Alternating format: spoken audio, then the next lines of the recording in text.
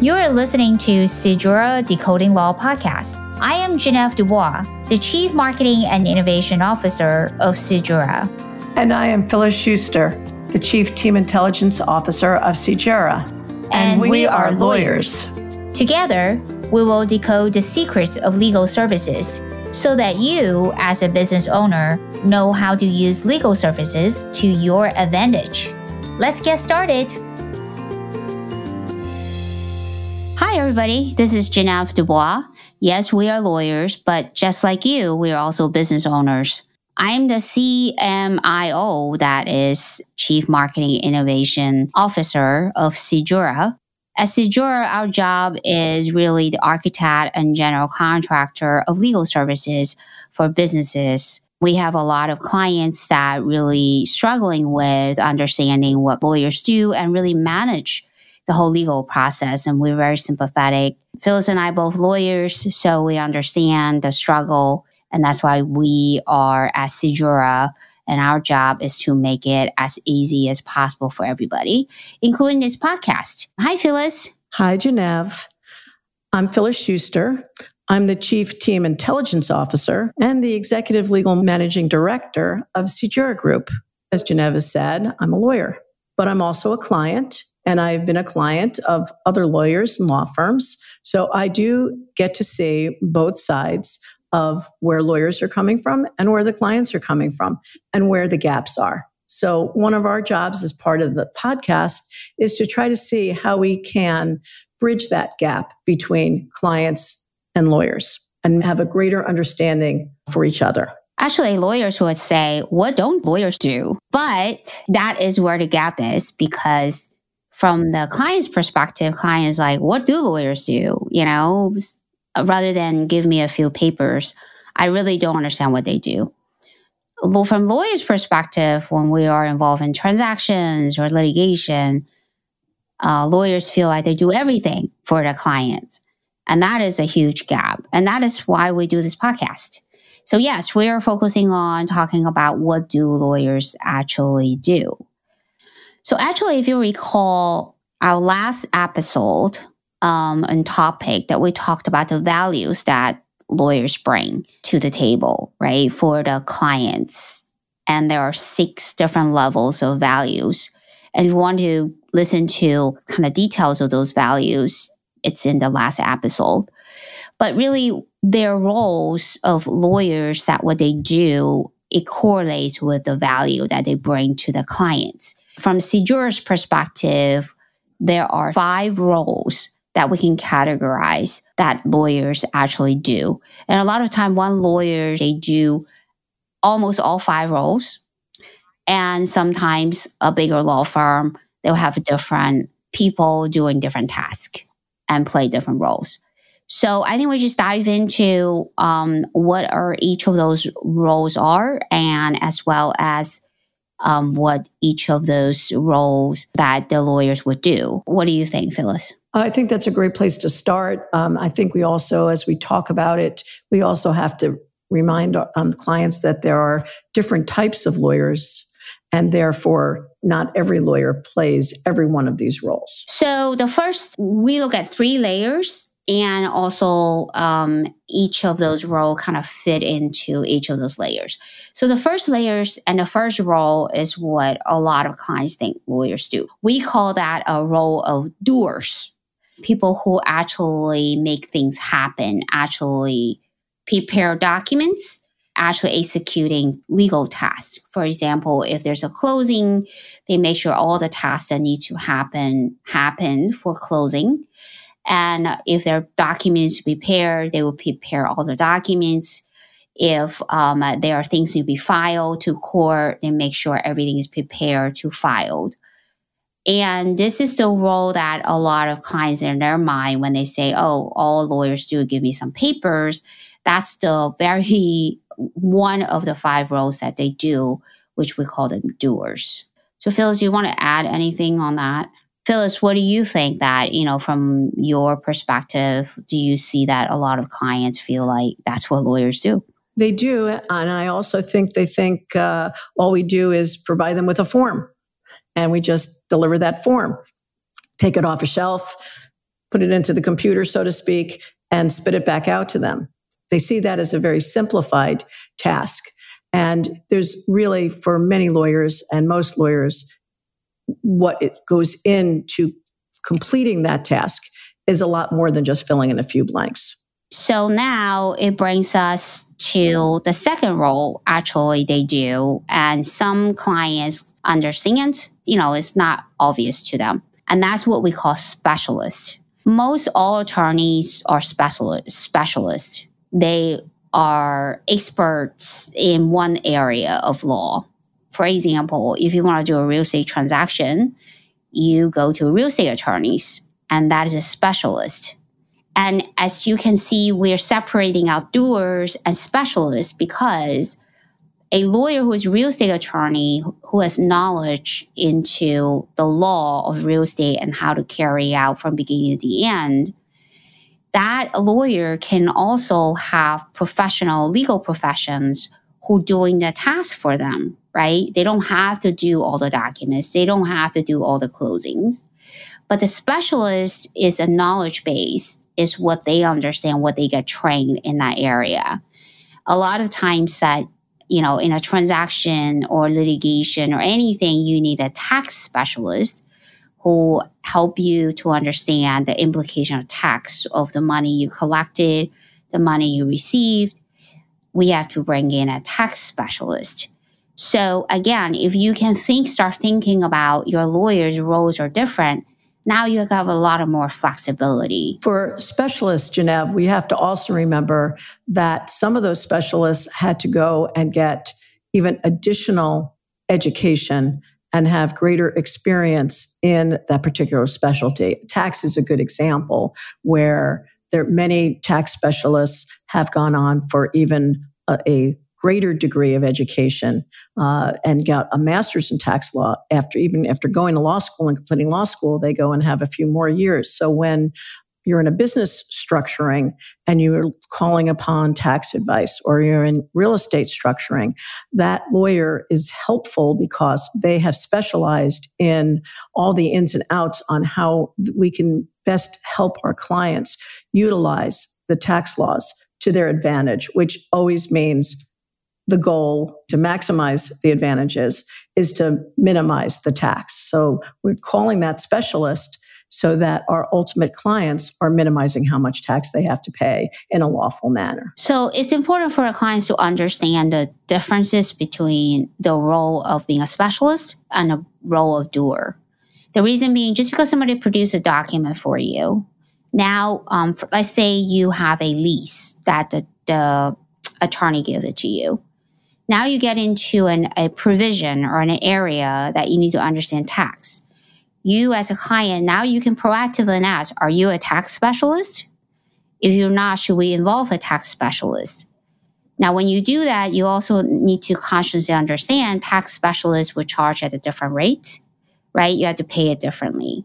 At the end of the day, a lot of clients think, if I go to an attorney, my friend, who should know everything, well, they're just like doctors. Doctors, have different specialties. Lawyers, even more nichey. They have very niche areas. And some lawyers know a little bit of a lot of things, can help you bring in the right people.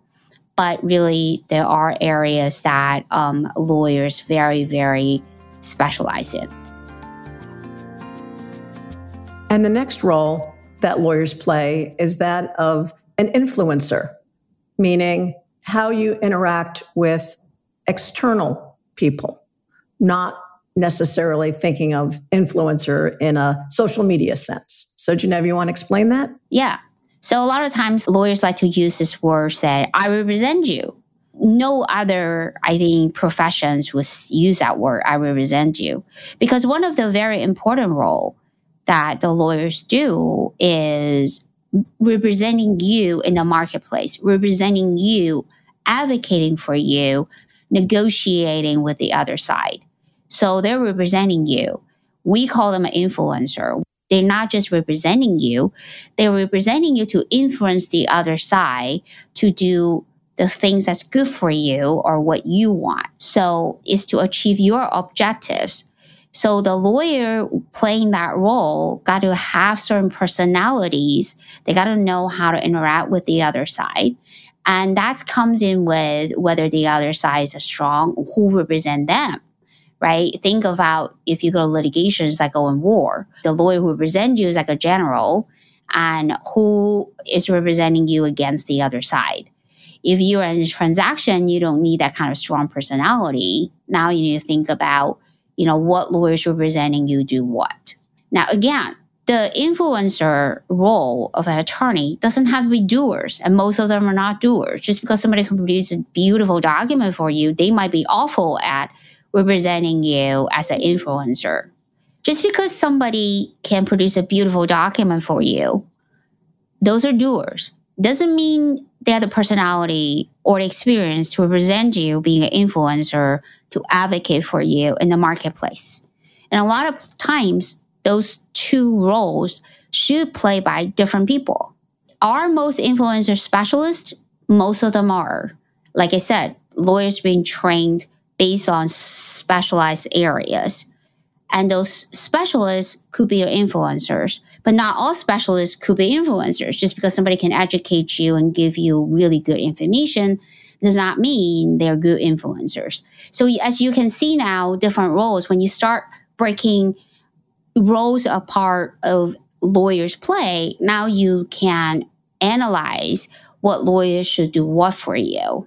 Phyllis, do you want to add anything? From my own experience, I've seen that many people are very good at document preparation, Genev, but they aren't necessarily the best negotiator for the client. And so sometimes it's like you bring in, if you're blessed to have some good partners who do a great job for you, the lawyer can say, hey, can you go in and negotiate this for me? Or you're a great advocate, or you have a good connection over here. Could you be the advocate for this client? So I absolutely see how having someone else sometimes works as an influencer, but sometimes if, the same lawyer could wear both hats at the same time because they're good at both jobs. So as Sejura, what we do is exactly what we're talking about, right? When a client comes to us and go, I need this to be done, we analyze what are the legal tasks. We analyze what are the invisible things that client don't think about that comes into achieving the objective. Then we analyze what roles that we need the lawyers to play to achieve those tasks, achieve those objectives. Then we analyze what lawyers should play each of those roles.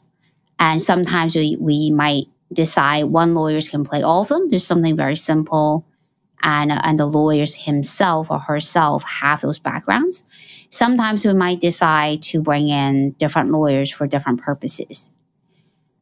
And one more thing about influencer is in negotiations, sometimes in the beginning, you have an influencer role that started the negotiation. If we see that negotiation go down the wrong path, and not because of fault of an attorney, it's just that sometimes personality doesn't work out, we will bring in another influencer, right? That influencer, that attorney's role is to take over a negotiation, get negotiation done. A lot of times while they're doing negotiation, documents to be redrafted, we have a different attorney and different doers go to draft the documents.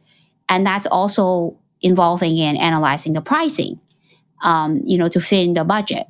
So now you can see why this advantage of understanding the roles of attorneys. So Genev, with all those different roles, how is all of that organized? Do we have some concept of a project manager involved? How does that work? Yep. So that is really the next role that a lot of attorneys play, is it being project manager. And that is a role that I think a lot of clients don't think about is necessary in the legal world. And clients don't really think about wanting to pay for lawyers have to do being a project manager.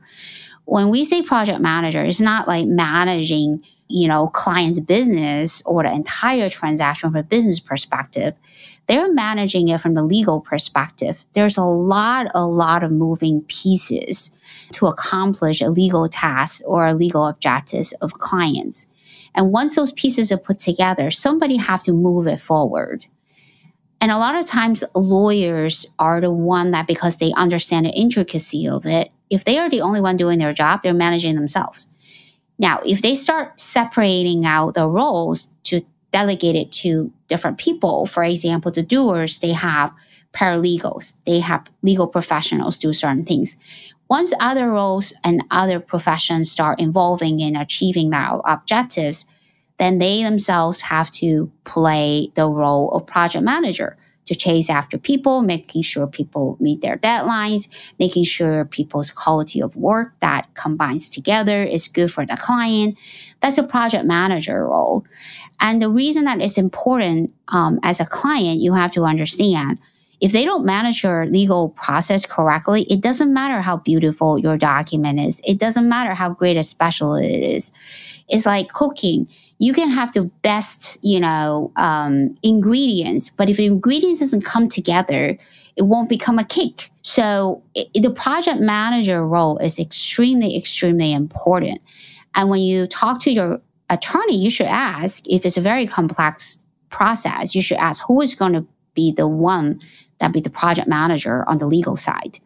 And the lawyers were very surprised you asked that. So when we talk about project managers, does the project manager have to be a lawyer that comes from a major law firm charging $1,000 to $2,000 per hour? Or can that be done much more efficiently with lawyers who are well qualified, who are well trained, who are with smaller firms or independent firms, and who are very, very sophisticated and organized, because that's really important when you're a project manager. And they are task oriented to make sure that every task has a beginning, a middle, and gets completed. And that kind of person is the type of person that makes a good project manager. And it is not necessarily correlated to how much that person charges per hour. Correct. And a lot of times I think to reduce your cost is to have a professional who understands how to manage legal processes, who's not charging at $1,000, $2,000 per hour. And that's how you actually reduce your legal cost, because those tasks takes a lot of time and it's inefficient for a partner in a big firm to do it. So at Sejura, we actually have project managers who actually manage the whole process. For example, real estate from beginning to the end of closing. From the beginning that to a point that clients come in the door and said, well, I want to buy the building. And the project manager will already involved in it and to manage the whole process. If you think about a corporate world, a lot of in-house counsel, actually they kind of play that role as a project manager from a legal perspective. They manage all the outside law firms that they give specific tasks to. And if you don't have an in-house counsel, then it's okay. For example, you can have a law firm to manage it for you, but you got to ask those questions. As Sejura, that's our job. We manage and bring everything together. With all of what we've just talked about, with the different levels and the roles that lawyers are doing for clients, do we have some concept of an overall strategy and planning for the client? So if you think about, we just described 4 roles, right? The doers, the specialist, the influencer, and the project manager. What is lacking from those 4 roles is really the leader, which is the strategist. The strategist is the one that's sitting down with the client and understand the objectives, the fees, and what the client wants to be in the marketplace. And at the end of the day, what are the legal strategies we should put in? Now, litigators are very familiar with have a legal strategy. Transactional lawyers, they don't talk that way. They actually don't think that way. So they don't really think about having legal strategy for a transaction. A good one would think about it subconsciously. But actually, as a client, you should ask, what's the legal strategy of these? Everything.